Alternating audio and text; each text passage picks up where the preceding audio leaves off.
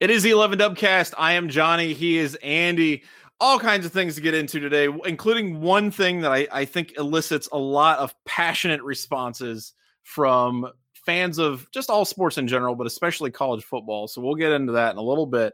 We do have a little bit of news to talk about in this very dry period of sports. Ohio State, we've been talking about this for the past few weeks, really, and what Chris Holtman's going to do with his roster and all the people coming and going and all this other stuff. We have another transfer, an Abel Porter from a university that's very near and dear to my heart, simply because I looked up some highlights of them on YouTube, which is Utah State.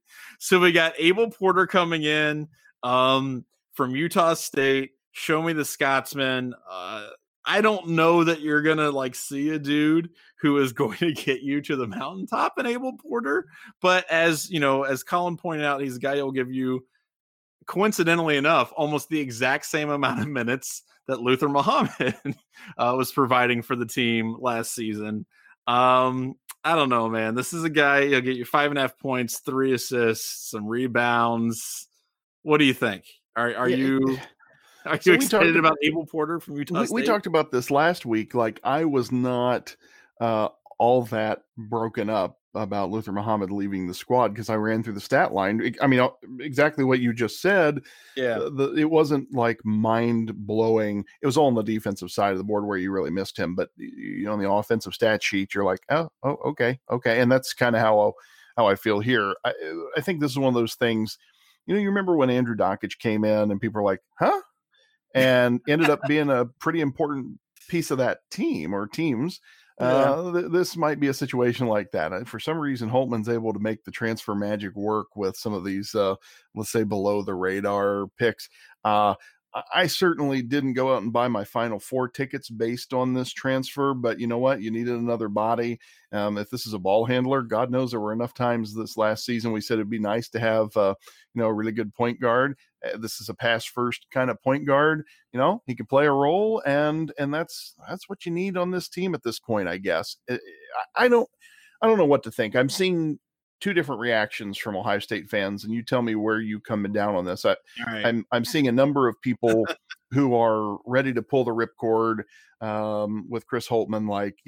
We may not be talking real true hot seat, but fans are clearly nonplussed by the transfer situation, both the outbound and inbound transfers for the Buckeyes.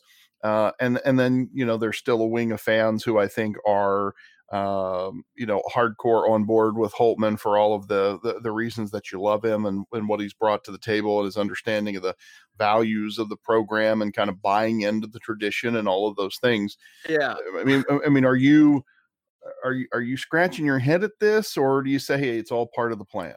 I'm not saying it's all part of the plan. I think the part of the plan would not have had 20 people transfer from the program in the past 2 seasons.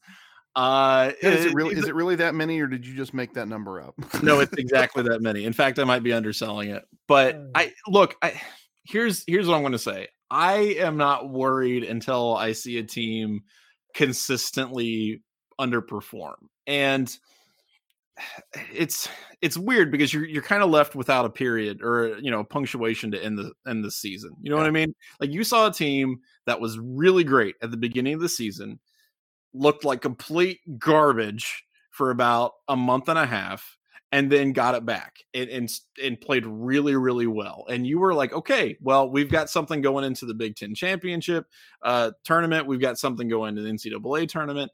And then, of course, all of that just kind of, fart in a hurricane, and then it dissipates and you don't see anything. You don't get to see the result of that arc. And because of that, the thing that sticks in people's minds is that downturn. It's not the momentum they were getting at the end of the season, because it didn't lead to anything. So as a result, when you see transfers and you see people who are going to be graduating or going off to the draft, presumably, I think it just leaves a bad taste in people's mouth. And because they don't have anything on the court to look at and go, okay, all right, well, now we solve this. And yes, the transfers are bad, but look, Ohio State can still accomplish something at the end of the season. Without that punctuation, people are just going to be a little bit nervous. And I understand that. Like, you're bringing in a dude who's really just kind of a body. Like, he's going to be on the floor. He's going to hopefully play good defense, but he's not going to be scoring a bunch of points for you. I don't know. It's the guy. Here's the thing about Abel Porter, right? And him specifically, he graduated high school in 2014. And he's like 500 years old. Like, he's a Methuselah kind of guy. He's going to be there for a season. I'm not trying to hate on this dude. I'm sure he's a Division I basketball player. I'm sure he's capable, and I'm sure Chris Holtman will be able to coach this guy up. But I can understand why people are going to look at this situation and go, I don't know what direction this team is going in. And that's completely valid response until you see the fruits of a full season. And not having that this past year hurts Holtman's case for he knows what he's doing. So they gotta come out and perform well next season. And who knows what that season is going to look like and what form it's going to take. But you got to come out and prove something, because there's a lot of Ohio State fans who I think justifiably are looking at this and going, this looks like a mess right now. So you got to prove that wrong. And there's not going to be the trust there, because there's nothing at the end of this past season that could have given you that trust. The only thing that I keep coming back to is that for my money, Holtman has outperformed expectations, in the sense that, you come in, that first season or two, you should have had very low expectations. Sure. Right? Things were an absolute mess. And, the team outperformed those admittedly very, very low expectations. And right. I look at this past season, you're exactly right. We don't have, you're only as good as the last time we saw you out, and we didn't get to see what you looked like in the games that mattered most. But I was really impressed, how after the worst January in recorded history, they came back and put together a really respectable close to the season. So, there's a part of me that says what I missed from Thad Matta at the end of his era was great coaching off the bench. That you went back to Jim O'Brien. You'd go back and say Jim O'Brien didn't bring in a bunch of world beaters, but you always felt like he wrung every drop of good out of the bodies he had on the bench. And there were times where I looked and said, gosh, Thad Matta brings in these world beaters, and you were just always right there and never got there.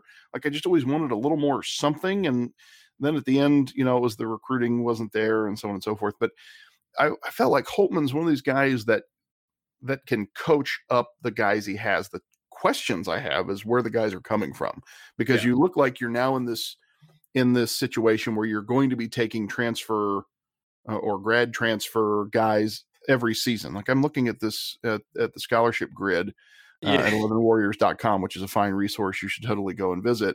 And, so you've got 4 seniors on the roster, one of whom is going to redshirt as a transfer, the fellow from Bucknell, which is a university half the fan base had never heard of prior to that transfer.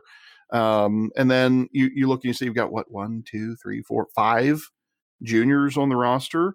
Yeah. And then 2 guys in each class after that, and 221 commits. So, the numbers just make it look like you're either going to have to get some big classes in here or probably you're bringing in these transfers. So, and I know we talked about this at different times, that Holtman likes these veteran teams, and so maybe that's how he's going to get there, is he's just going to bring in older bodies every year. That's, the total opposite of the one and done philosophy that you see at other schools. So I'm not sure how to feel about that yet, because we got to see the results. I guess I come back to what you said. Exactly. And that's really what it boils down to is there a method to this madness, and does it lead to a lot of wins? Because if it doesn't, then that's a problem. And that's something that Holtman's going to have to address, not just with the fans, but, I think with the administration too. They wanted consistency. I mean, the thing is about, Matta, I don't think anybody doubted the fact that the guy knew basketball, and that, he could bring in recruits, because his recruiting classes were still decent, but it was the idea that it just didn't appear that there was any coherent philosophy on the floor. They just did a lot of dumb stuff repeatedly. I think Holtman is a guy who can have a very coherent coaching philosophy, and what he's trying to get his team to do and how he wants them to perform. But if the other end of it, if the administrative stuff is in chaos, that's not good either. So I don't know. It's one of those things where you really have to prove that you can put both elements of this together. You can have a coherent coaching team philosophy, and then the way the the program is managed is also coherent and makes sense. Yeah, So and you just love, you wish you were the fly on the wall, in the facility to figure out, and I don't, you obviously you don't know any of these people personally and so on, but to have a feel for why are they leaving the program in droves. I right. don't hold Caleb Wesson against him. Guy wants to go out and get Oh bag pay. sure. That doesn't have anything to do with Chris Holtman. Yeah. No way. And the others, so it's not like we're arguing about whether or not you want to run the triangle offense or not. You know what I mean? Like, it's Yeah. so what is it? Is it just, guys don't like that he's a disciplinarian, or that he's, I mean, but again, we're not talking about Bobby Knight. He's not No. throwing chairs at guys in practice, I don't And think. it could just be a So, coincidence too. I mean, it yeah. could just be a confluence of events. It may not be any one specific thing. It could just be, a bunch of guys who just didn't want to be in the program, or they had other reasons, and it just happened the way it happened. I'm just saying they got to be able to deal with it. And Yes. that's the thing. Like, you don't want that to become a theme, and you also want to make sure it doesn't impact your team long term. Here's the other thing I would say before we move on to the next thing. It also reminds us how incredibly lucky Ohio State football is to have the apparatus in place that they do with guys like Pantoni, right? And Mickey Marotti, and like that end of it, that other side, like you can have like the X's and O's and make sure that your assistant coaches and your head coaches are on the same page and all that stuff. But the infrastructure of the team right now is so sound, with those guys being able to get everything in place that needs to be in place, and scouting guys and all that other stuff, that is so solid. And as long as you have a coach that comes in like Ryan Day, who does have a very coherent offensive philosophy and trusts his defensive coaches to come up with something that's sound and makes sense and is coherent, Ohio State is incredibly lucky to have that kind of consistency on both ends of the program, because not every program has that. I mean, you look at Michigan. Michigan does not have like the kind of consistency. They're in chaos right now on the offensive philosophy, or the coaching philosophy end. It doesn't seem like they have a coherent philosophy week to week of what they're trying to do on the football field. I don't know exactly what they look like in terms of their apparatus, their recruiting apparatus, and conditioning and all that stuff. But on the field, it's just a mess. And it doesn't matter what it looks like, in recruiting and what their classes look like, because you can't put a consistent product on the field. Ohio State doesn't have that problem on either end of it. And I think that's really remarkable. But you got to give Michigan credit, though. I mean, I think they have like 3 or maybe 4 commitments even now. So that's right. I mean, maybe in another 5 or 6 months, they might have half their class filled out. That'd be good. Progress is totally happening. That's right. I mean, they had like 3 total commitments. This is, hey, they're on pace. Exciting times. Right. They're on pace for half an offensive line. Should be good. Meanwhile, Mel Tucker's up there, killing it in East Lansing. He's got his first 3 commitments, and the guy's on a roll. 2 months in, making it rain. Yeah, we will definitely be revisiting recruiting, I think, later on, especially as we get into like the summer months, because I don't know. You enter into this period, I think, where, if you don't take advantage of the time period before football starts up as recruiting like element, you're screwed. So I'm really curious to see what these teams look like, going into whatever the college football season looks like in the fall. And I think, and we can't get too much into that, but I will say that I think there will be, a college football season. I think we'll rebound from this and it'll be all right. But I don't know. It's just fascinating to watch. So let's make a transition real quick. And this is something that came across my purview a little bit earlier this past week. And there was a report out that ESPN was considering moving Kirk Herbstreit and Chris Fowler to Monday Night Football. And first of all, I wanted to ask you what your reaction was to that. And then also I wanted to ask you, do you think I want to ask you about that story specifically. And then I also want to ask you what your opinion was on Fowler and Herbstreit as commentators in general. So, my first off, with the opinion of the story is you don't kneecap one of the best programs you have to try to make a program that isn't as good or as it should be or used to be or whatnot a little better. I think you've got a good thing going, and college football and the NFL they're two different products. And so I like that there is kind of a distinction between your NCAA type broadcasters and the folks who are really, really good at that, and kind of mirrors the coaching in a way, right? Not everybody who's a great college football coach is a great NFL football coach, and vice versa. You see some cross pollination. Same with broadcasting. I think Fowler and Herbstreit are really fantastic. They're a good team. I think for all of the knocks Herbstreit takes from Ohio State fans, some deserved, most not. He's as good as it gets in the business as a color analyst. The guy understands the game. He can diagnose plays well. It's an enjoyable broadcast to watch. You don't watch a game that Herbie calls and feel like, God, I wish I was listening to the radio instead, which isn't the case with everybody that covers college football. So to me, no, I don't see taking your A team from your college football product and airlifting them into your flagship NFL broadcast and hoping it works.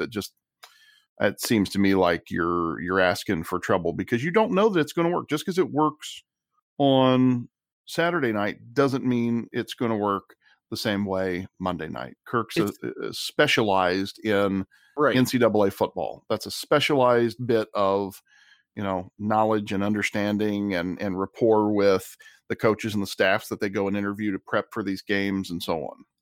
Well, it's interesting to me because, there were a lot of talk about like how they would handle that, and would Herbie, continue to do college football or college game day in some capacity. I think if you're going to ask him to do Monday Night Football, that's just, you can't split the guy like that. That's just too much work for somebody to try to do. But here's what I'll say about Kirk Herbstreit specifically. I agree with you. I think he's a very, very good color analyst. I think he does a good job on that. I don't really think Fowler and him have the best rapport when it comes to the broadcast of the games. It just doesn't, it feels kind of stilted sometimes. I'm not a huge fan of Fowler as a play-by-play guy. I don't think he's great at that. I would say that I miss Brent Musburger. I thought the combo of Brent and Herbie were, and you could say what you will about Musburger. We'll get to that in a second. Because I do want to talk about Musburger. I want to talk about some of the play-by-play guys and the color guys that we've really loved over the years, and we can get into that conversation in a second. I just want to say something about Fowler real quick, which is that I don't think he's bad at his job. And here's what I'll say. I don't love the rapport that they have. I don't think that he's outstanding in any kind of fashion. I don't think he has to be, though. And that's to your point about, would I rather be listening to the radio or whatever?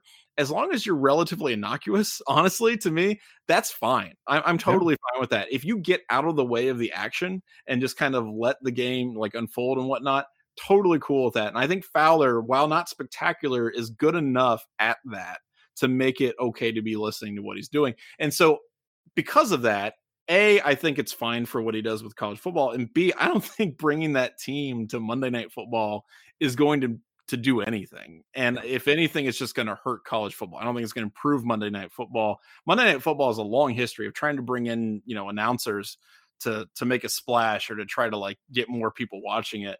I just think it's the product is the football. It's not the commentators. Yep. And they've made the mistake before of trying to bring in people that they think, would make that splash and whatnot. And you can go all the way back to freaking, God, what was the comedian's name that they had in for a hot minute? Then they bring Bill Maher in for a while. Was it? Bill Maher was on Monday Night Football. I think it was Maher, wasn't it? It wasn't Bill Maher. It was the other guy. It was what's his face from like 96. I can't remember this guy's name. It's driving me crazy. But regardless, the point is that doesn't actually Dennis Miller. It was Dennis Miller. Not Bill Maher. Wrong. Yeah, it was Dennis Miller, and he's making references to like Nero and the Council of Worms and Charles III. My point is that that's great. That doesn't move the dial as much, and I think moving those guys to Monday Night Football would hurt college football more than it would help Monday Night Football. And I think they're fine. I think they're adequate as a team, and I think Herbie's good as a color guy. I don't know. I wouldn't make that move. Now, my question to you is: you talked a little about Brent Musburger. Is there anybody that you have a particular hot take? Because I have a hot take about Brent Musburger. Is there anybody you have a particular hot take when it comes to announcing where you're like, I think this dude's either underrated, overrated, people, give this person too much crap, they don't give them enough respect? What do you have a hot take on college football announcers or So, yeah, I mean, there are a couple guys. Well, number one, I'd say I don't understand people who don't love Gus Johnson. I think Gus is solid gold, and every time Gus calls a game, I'll see somebody, whether it's in our Slack or on the site in the comments, that roll their eyes and groan. I don't get it. I think Gus is solid gold. I will stand for Gus every day of the week and twice on Sunday. I'll tell you a guy I can't stand, and this isn't football specific, but is considered, one of the all-time greats, is Dick Vitale. I just can't. I can't deal with. I can't deal with Dickie V. Save your diaper dandy nonsense, and hell, give me the kids that are doing the BTN University call. I'll take that any day of the week and twice on Sunday. Put me some Bill Walton on there. Bill Walton's incredible for so many different reasons. I can't deal with just can't deal with Dickie V. It's not my tempo. That's fair. Here's what I'll say about Brent Musburger. When I was younger, he was the voice of Ohio State college football for the most part. Like, you're on ABC, and especially calling like the Michigan game and all that. I mean, you are looking live, like you hear that in your head and it just reverberates for months. I really, really, really grew to hate Musburger towards the end of his career, and it's just, this is a guy who I just really felt had lost interest in actually doing the legwork of being a play-by-play guy, and really relied on a lot of like canned responses that he would have to stuff. One of the things that I absolutely just grated on me towards the end of his broadcasting career, doing the main stuff, was he would see something happen and be like, that's a touchdown. And you're like, the guy got tackled at the 30-yard line, dude. Like, you just like, he was clearly just saying like, okay, that's the big moment, I'm going to say my thing and then cash out. And he would do that constantly, where it was just, all right, yeah, that's, you just threw a 50-yard bomb. He's in. And it's like, oh, no, he got tackled. It's like, you got to let it unfold and actually learn about the players and make, points. And he wouldn't seem like he wanted to do that. And people like would joke about, the gambling stuff and whatever. And that's cool. But to me, it superseded him actually doing the work of play-by-play. It was just him doing the canned stuff. And I didn't enjoy it. It wasn't my thing. So Musburger really, for me, kind of I soured on that dude, and it was not something that I enjoyed listening to, honestly, towards the end of it. So and there's so many. I agree with 100% on Gus. I'm all in for Gus. I love Gus. And it's, I mean, so you bring, and maybe my hot take about Dickie V, and it's something to be said for Musburger. There's a line, after you've been doing it so long, when are you just phoning it in anymore? Or when have you lost the magic? I had a hard time watching Dick Clark those last several years he was doing New Year's Eve, because I loved Dick Clark in his prime, doing those shows. I mean, grew up watching Dick Clark, and it's like, he's the greatest of all time at that thing, whatever you want to call the magic that Dick Clark was. And I just couldn't watch it those last several years. Lee Corso is the same thing. Like, I have a hard time watching Lee Corso. I really enjoy Lee Corso. It's a shtick, but I enjoy his shtick. Right. And it's harder for me. And so Musburger those last few years, it wasn't in his prime anymore. So, there's a thing about knowing when to hang up your headphones or not. Right. And, but you feel like, as a broadcaster, you feel like you still got it. And, sure.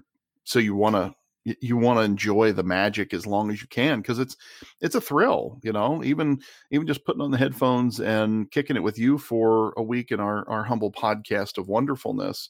I love that. Right. I'm an old radio guy, so I love this medium. So I get it. Why those guys, hang on for every last bit, because you don't want it to go away.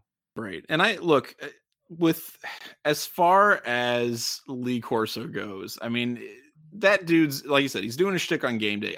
If he wants to, he can do that for the rest of his natural life. I don't care. That's fine. Because it's not, I don't watch game day that much, honestly, because it's not something that really appeals to me. Yeah. B, it's part of the show's identity and DNA. That's fine if you want to keep doing that. And C, it's not an actual game, so it doesn't really impact whatever I'm really going to be invested in. Right. So he can do whatever he wants. I don't care. That doesn't impact me. More power to him. I think, I like I said, I agree with you. It's kind of sad to see. It's a little hard to watch sometimes. But if that's what he wants to do, then more power to him. I sure as heck wouldn't want to be the guy who had to tell him, Coach, it's time to hang it up. Right. Because I agree with you. Like, you know what? As long as you want to do it, hey, go for it. Yeah, right. Absolutely. Ride the pony. Here's the other thing, and I'll be a little sacrilegious when I say this. I think Keith Jackson, towards the end of it, was really difficult to listen to. And a lot of people talk about, you'll watch clips or highlights of the USC Texas championship. Mm-hmm. I thought he was atrocious during that game. Just was missing people left and right, misidentifying people. The Vince Young, game-winning touchdown, he completely undersells it. To me, that was one of the prime examples of where you're like, okay, this is not working out. And they paired him with Dan Fouts, which is like the worst possible person. Like Dan Fouts was awful, just complete trash, and could not support Keith Jackson at all towards the end of it. So do you know who agrees with you about that? Who agrees with me? CBS, because they can Dan Fouts this week. So that's right. They did. They absolutely did. Which maybe a decade and a half too late, but at least they took care of it. He is out, and Ian Eagle's going to get a new broadcast partner. Yeah. Now here's what I'll say: my all-time favorite college football duo is Nessler and Blackledge. I think those guys could really call. Good. Oh my God, 100%. Now they're not together anymore, but Nessler and Blackledge, that duo, those guys working together was magic. They were unbelievable. And here's what I'll say: underrated. Here's what I think happens. A lot of people give this person crap because they confuse this person with another person, which is Beth Mowins. I think Beth Mowins is a legitimately good commentator. Yeah. A lot of people think Pam Ward when they think Beth Mowins, and as a result, they immediately have this it's like somebody touching a socket with a fork. Like they oh God, I can't do it. Because Pam Ward sucked. She was awful. Beth Mowins is legit good at her job, and I think people give her crap unneededly. Honestly, I'll stand for her. Yep, get it totally. But I don't know. Is there anybody else where you're like, they get too much undeserved crap, or are you? Undeserved crap? No, I mean, I think there are a lot of people who get a lot of very much deserved crap in this business. It kind of, spill the tea, sis. What are we talking about? Who are you? Here's the deal. I think this is like when you look at quarterbacks in the National Football League. Yeah. How many really good quarterbacks are there? Really good quarterbacks. Yeah, like half a dozen. Right? Exactly right. And why is that? Because it's so hard to do exceptionally well at the highest level. It's the same thing with sports. So you start out and you're going to call the local football game on, local high school football game on your local radio station. And, what's the hardest thing you have to do is to get the kids' names right? Like that's the hardest thing. Yeah. Is to get the kids' names right. All right. That's a pretty low bar to clear, right? But think about it. How many times do you hear people, Big Daddy Paul Keels? I think Paul Keels is great. But have you ever heard him butcher a player's name? Yes, you have. I've heard it myself. Yeah. So like that. So that's just something that's even the most basic, fundamental part of it. Even guys who have been doing it 20 plus years, screw it up. It's very right. And so there we're talking about Keith Jackson, arguably the greatest to ever do it. And, man, you just gave a pretty good takedown. So when you get to the Saturday night football, Monday night football, the premier college or NFL games of the week, God forbid basketball moves so fast. I can't imagine calling play-by-play and shooty hoops. It's extremely hard to do it well. You've got to have this combination. You've got to have a voice that people want to listen to. I mean, part of the reason that I don't like watching Dickie V anymore is his voice is not pleasant to listen to. Right. Whereas Keith Jackson, when we go back and listen to the 2002 national championship game and he's waxing philosophical about the saguaro cactuses outside Tempe, Arizona. I'm like, God, I want to move to Phoenix. You know, That's right. you talked me into it, Keith. Right. But he had an amazing voice. He did. You know, supreme control of his vocal instrument. And so that's part of it. So you got to have knowledge of the game. You got to not say stupid things about the sport, especially now. Because here's the other thing that makes it super hard now is, you know, your Howard Cosell back in the day, and you say something stupid and it gets you fired. Hey guys, guess what? Howard didn't have Twitter to deal with then. Right. You know, imagine some of the stuff that Howard probably could have gotten fired for over the years if there'd been Twitter and Facebook for people to hop on immediately and be like, oh my God, can you believe this guy said ... Right. Well, even factual things, like people can fact check you in real time. So if you say something dumb, like you are immediately going to be just crapped on, right? Like it doesn't have to be something that's like borderline like crazy or racist, like Howard Cosell said. Yeah, right. Like factually, like minor incorrections or minor factual things that you get wrong, people can just jump down your throat immediately. So you got to be on your game like all the time, which is really, really difficult. The other thing I think you've got to think about too, it's like, you know, there's something to be said for specializing. So like, I think of a guy like Jim Nantz, who I think is really good.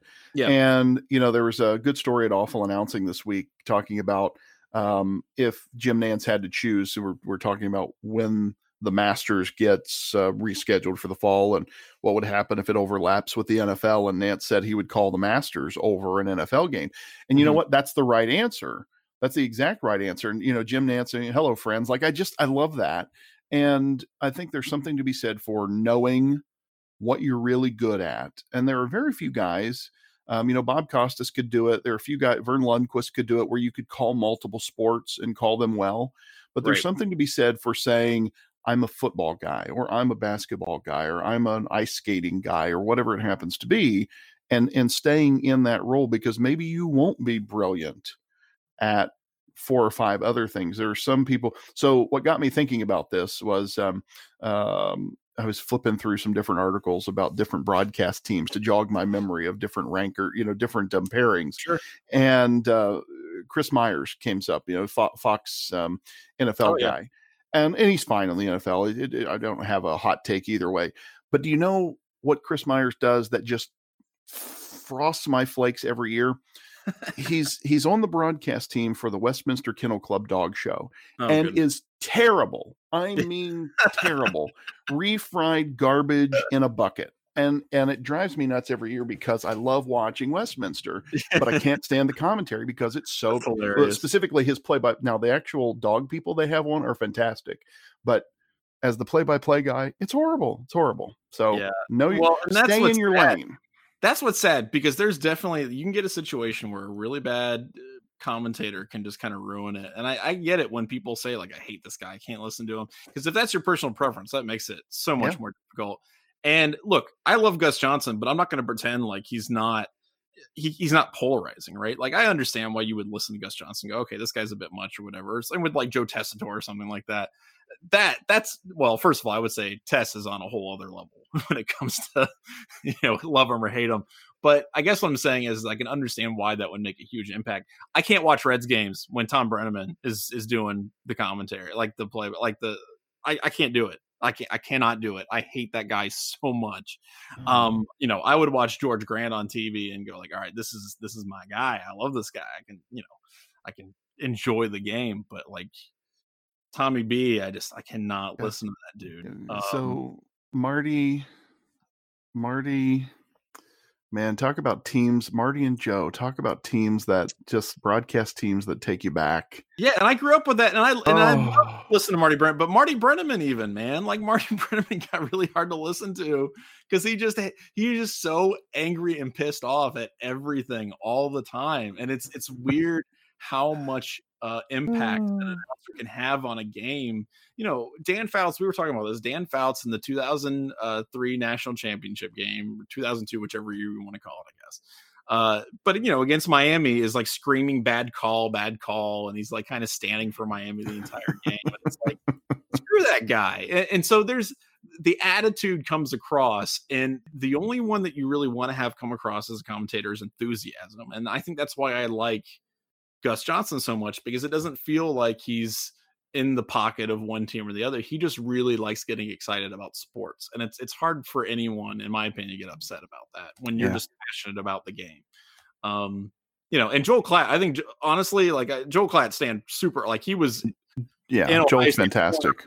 And he's fantastic, but he was in Ohio State's corner hardcore for most of this past season.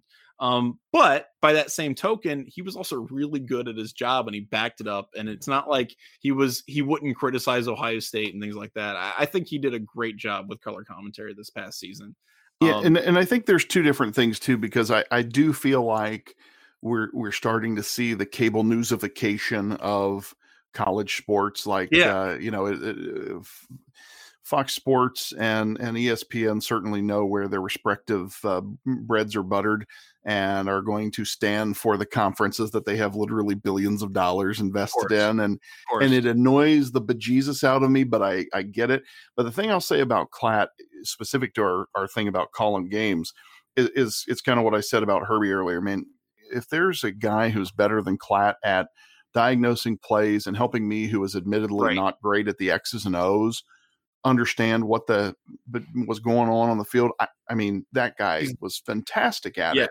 He's very added to the broadcast instead of detracting from the broadcast. Exactly. And that's what I want out of a color commentator, somebody who will give me more like knowledge while I'm watching the game, right? That will give me more information than I otherwise would have had. Tell me what to look out for, that kind of stuff. And he does a great job at that. Regardless, like, again, it's nice that he supports Ohio State, and he was, but that did not impact his commentary or his analysis. And I always appreciate it. It'll be fun to see what they do with that. I like that we had so many games with Joe Klatt and Gus Johnson this past season. I thought that was great.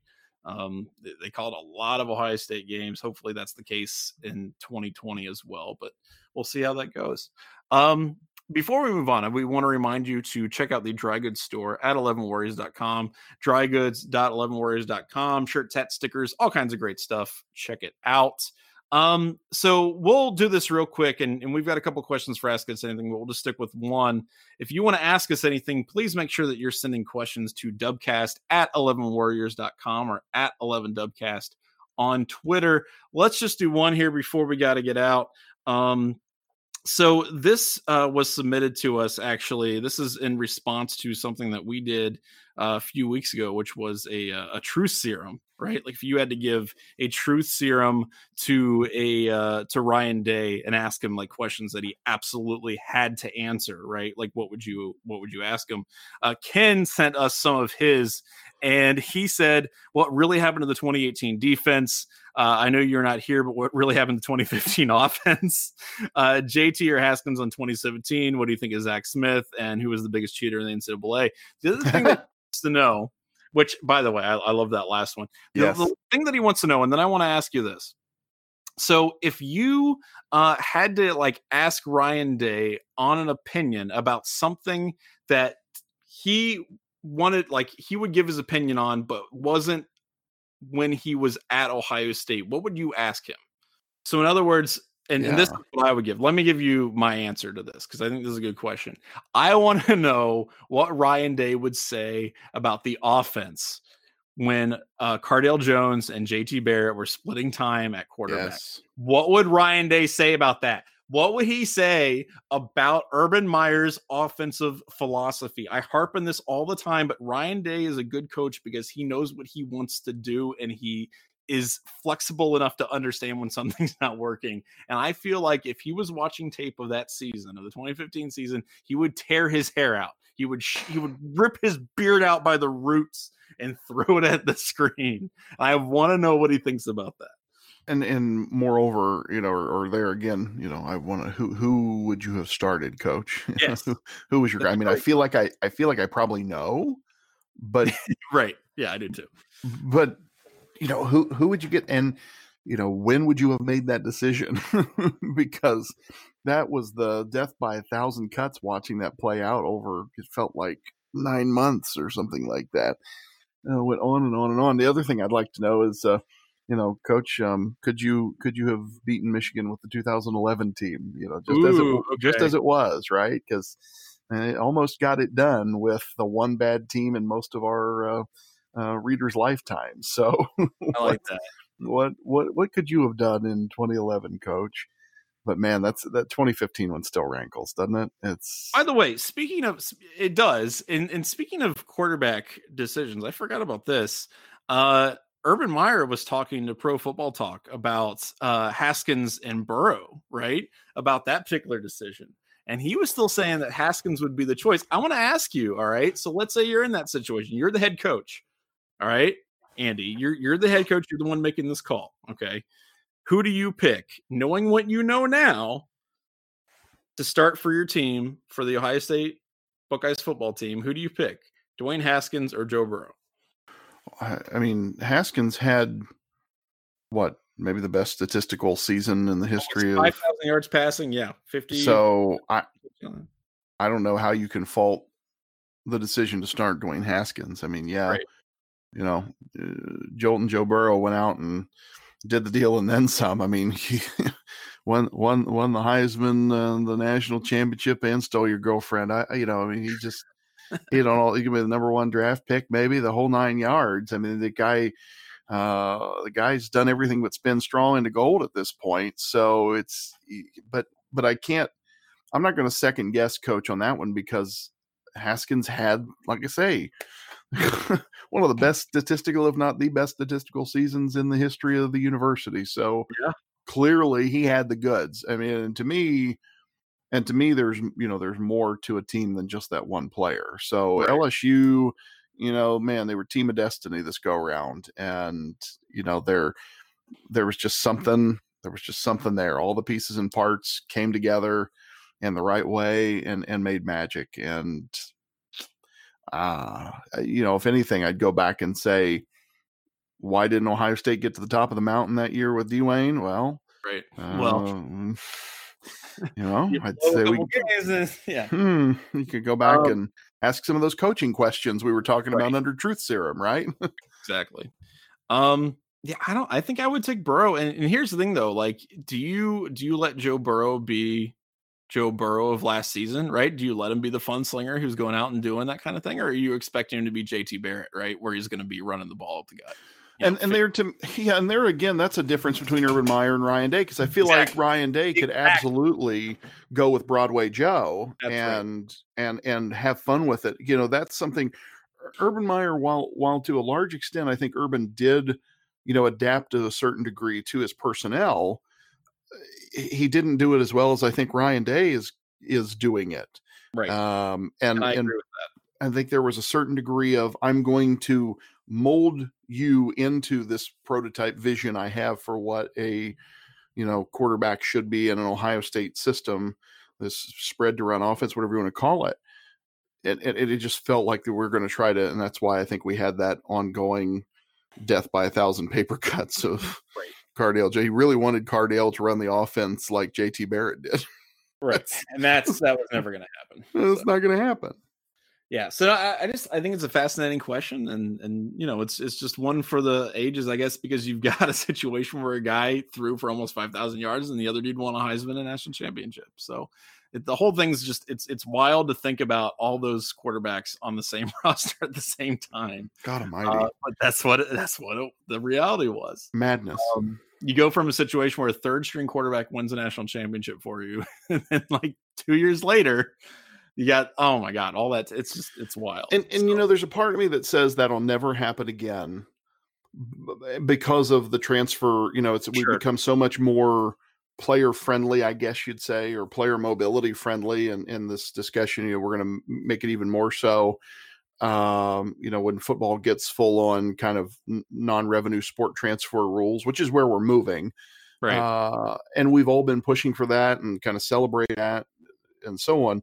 But I think, so part of me says it'll never happen again because guys won't wait that long. The other part of me says, well, you're going to bring those guys in also. So, who knows what the progression of quarterbacks is going to look like over a 2 or 3 year period. And there was I thought there was a really nice article on the site this week, talking about Cardale Jones' comments on, the transfer rules, and referred to, Cardale kind of being the poster child for being patient, taking your time. And yet I think the story was Cardell's supportive of guys being able to transfer. So, oh, sure. Yeah. There's that question, right? Do you stay and bet on yourself, or do you take the money and run, so to speak? Right.